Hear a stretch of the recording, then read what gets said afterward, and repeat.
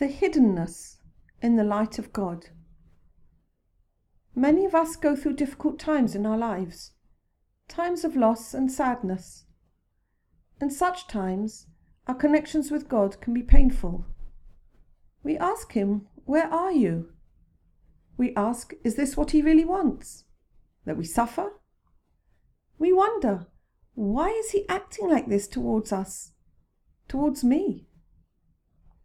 David HaMelech, King David, actually led a most difficult life, a life of pain and hardship, a life in which the ups and downs of life could not have been more greatly accentuated.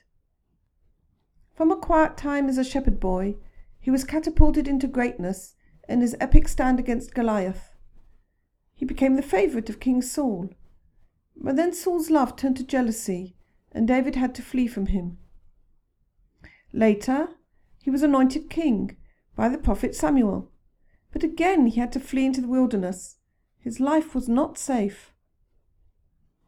When he was king, he deeply wanted to build the temple for God in Jerusalem, but was told by God that he was not fit to do so because he had spent his life fighting wars, God's wars. But probably the most painful episode of his life came when he was already crowned king and he had the anguish of a beloved child, Absalom, rebelling against him.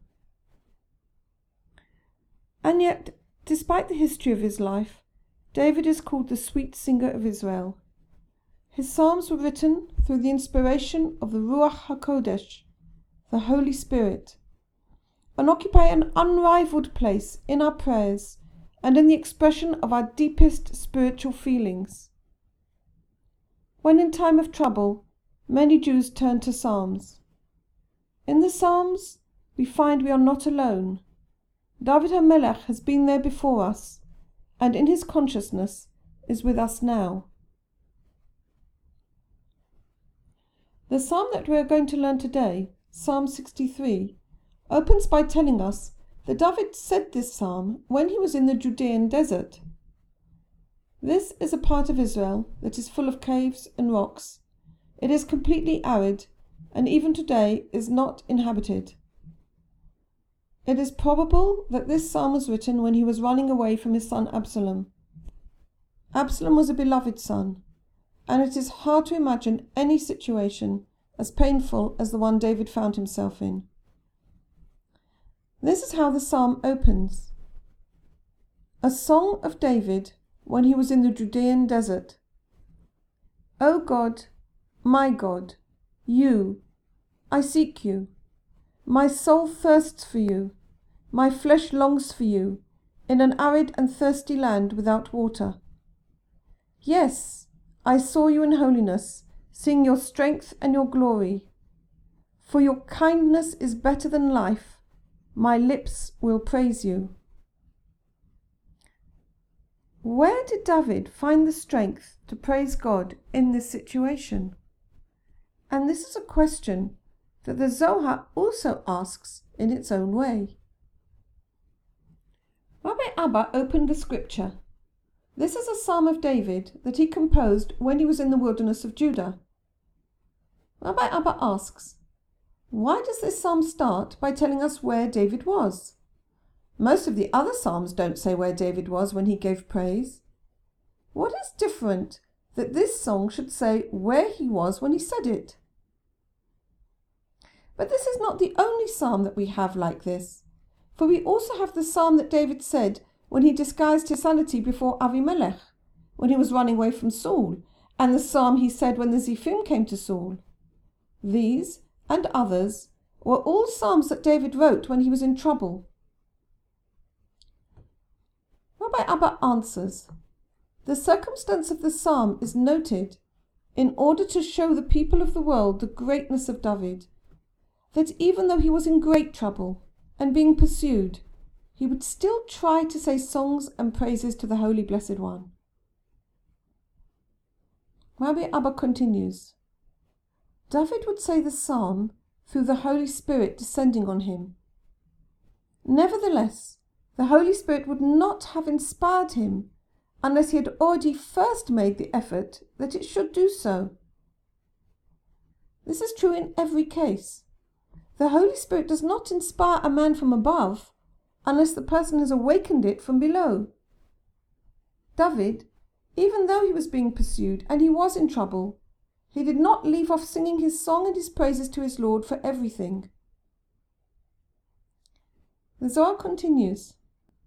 In some psalms, we can clearly see that the initiative originated with David, when the psalm begins, Le David Mizmor. Mizmor is the word for the Holy Spirit that is inspiring him for song. In the psalms that start, Le David Mizmor, Le David is first, and then we have Mizmor, the Holy Spirit. First, David creates the vessel for the song, and then the Holy Spirit comes. But there are other psalms, including the one we are studying here, which begin Mizmor Le David, which seem to imply that first the Holy Spirit did descend on David, and then he sang. But the Zohar answers, if David had not had the prior intention of praising, the Holy Spirit would not have rested on him. In other words, there were times when David was really able to make a complete vessel to sing his praises to God, and then the light of the Holy Spirit would come to him, and he would compose his psalm, as in the psalms that start Le David Mizmor. But in other times, he maybe couldn't make the whole vessel, but at least he tried. He gave forth the intention to give praise, and this intention alone was enough to allow the Holy Spirit to rest on him. I find this idea very inspiring. When we're in trouble, we often don't find it possible to turn to God. We feel so hurt and abandoned. But the Zohar is teaching us, even when we can't, just telling God that we would like to pray, that we want to connect with Him, is enough. This is still a prayer. This is still an intention that God answers. Rabbi Baruch Shalom Ashlag, in his book Sefer Ma'amorim, his book of articles on the inner work of serving God, teaches us again and again that ultimately not only the light comes from God, but also the vessel as well. And when we don't have the vessel, we need to pray for it. And this is indeed the response of the Zohar. It says the Holy Spirit would not have rested on David if he had not had the intention of praising. And so the first step always came from the man, always came from David. The Zohar continues. The Holy Spirit is called Mizmor. The word Mizmor is derived from the word Zemer, meaning a song.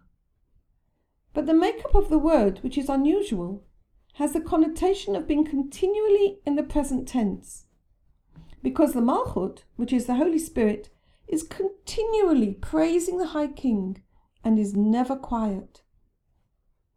So when the Holy Spirit rested on David, whose own essence is that of the Malchut, he brought the continual praise of the Malchut, which is in the spiritual realm, down into this world, and thus revealed in this world the songs and praises of the Malchut to the King, the Holy Blessed One, and thus rectified this world in tune with the higher world. The Zohar goes on. David was a perfect man in his rectifications, a man who was completely rectified, a tzaddik. David never changed, no matter what his situation. He was the same, whether in a time of ease or in a time of trouble. David, even though he is in the wilderness of Yehuda, and he was in sorrow, and they're chasing after him, would sing praises to God. And what praise! His praise is great and precious. The Zohar asks, what is the great virtue of this praise? The psalm starts, Elohim, Eli, Ata, Ashacharecha. O God, my God, you, I will seek you. The Zohar asks the question, since David has already said Elohim, which is the highest of the names of God, why does he need to say the other names for God also, since Elohim includes the other names? To understand the question, we need to first know what a name of God is. A name of God is a vessel for the light of God. According to our spiritual consciousness, we form a vessel for the light of God. And it is the light of God in that particular vessel which gives it a name. For example, if we got better from a serious illness, we would experience God as the healer of the sick, and that is what we would call him, Rofei Cholim. I will never forget seeing Natan Sharansky at the Western Wall on his arrival in Israel and making the blessing, Baruch Matir Asurim. Blessed are you who releases the prisoners, for that is the name that Natan knew him as. So every name of God is actually a specific vessel. It is a consciousness for the light of God. The Zohar points out that these three names of God in the Psalm, Elohim, Eli, and Atah, therefore denote three different vessels for the light of God, which David unified into one single consciousness. The name Elohim is the highest name and is at the level of the Sphira of Bina. Eli is at the level of the Sphira Zer Anpin, and Atah is David's own level, the level of the Sphira Malchut. Each Sphira representing a different level of consciousness. The level of Bina representing where the light of Chokhmah is present in the stage, the level of Zer Anpin representing the light of giving to God, and Atah, the Malchut, the level of consciousness in which we come to God in faith. And even though these are three different consciousnesses, David unified them all as one. The next word of the psalm, Ashacharecha, literally means, I will seek you. And the Zohar tells us that this is a true meaning. But it continues that this word also has a deeper meaning in addition to its literal simple meaning. Ashacharecha is from the Hebrew word shachor, meaning darkness. Indeed, the name of the morning prayer, Shacharit, comes from the same word, shachor, because we begin the prayer in the dark, moving from the darkness to the light. Ashacharecha. David rectified the light which shines in the dark. The Baal Sulam, in his commentary, the Perush Sulam, teaches what the Zohar here is meaning. There is light present at this level of consciousness. It is indeed a very great light. It is the direct light of God, the Or de Chokhmah, but it appears to us as black light, because we cannot receive this great light directly. It is present, for God's light is always present, but it is dark to us, because the souls need to receive it only with the garment of unconditional giving, and so it is called black light, or shachor. It is the light that is present, b'shacharut, in the dark, and it cannot shine until we rectify it with the light of giving from our side. This black light, the light of Chokhmah, thus needs to be clothed in the light of Chasadim, the light of unconditional giving, in order to shine. We attract the light of Chasadim through our prayers and our good deeds that are performed unconditionally and through our acts of faith. It is this light that provides the garment in which the light of the revelation of God can be clothed, and then the black light may shine. The Zohar continues, whoever rectifies this black light, even though it is black, merits the white light that shines, and this is the light of the shining mirror, which is Ze'er Anpin, and this is the person who merits the spiritual consciousness of the next world. And this is the inner meaning of the scripture in Proverbs, U'meshacharai yimtzu'uneni, those who search for me will find me. And again, The word used for searching is umashacharai, those who search for me in the dark, those who rectify the black light, who clothe the light of God with the light of unconditional giving. And then, yimtsu'uneni, they will find me. Listen to the sound of the word yimtsu'uneni. It has a double consonant.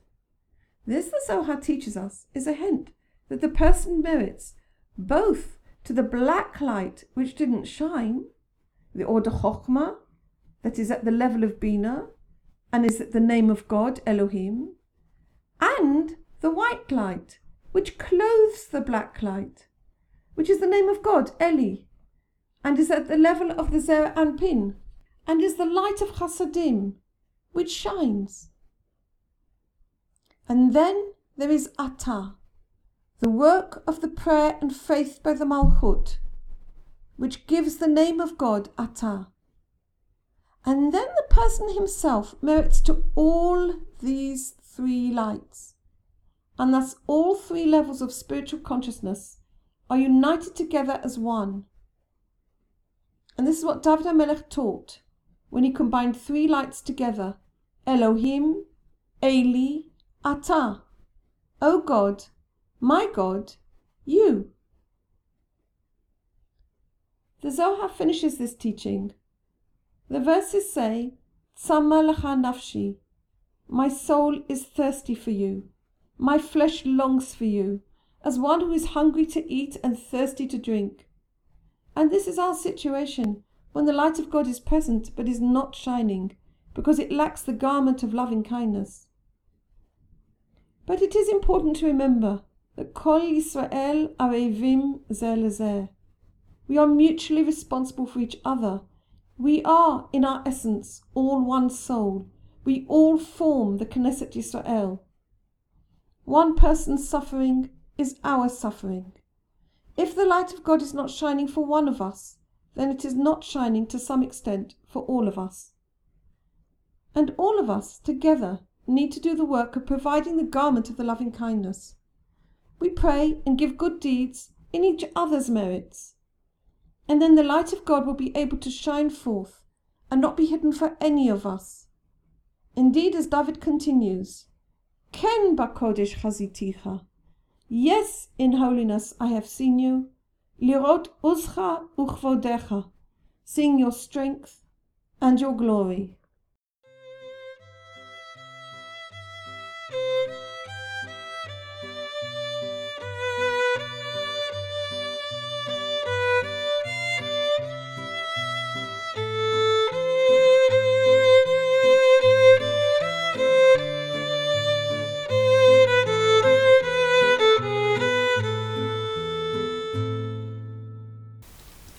This audio recording is brought to you from Nahora School, established by Yedida Cohen for the study of the Kabbalah as taught by Rabbi Yehuda Leib Ashlag. Studies with Yedida Cohen are available through the Nahora School online. Details at www.nahoraschool.com or www.nahorapress.com.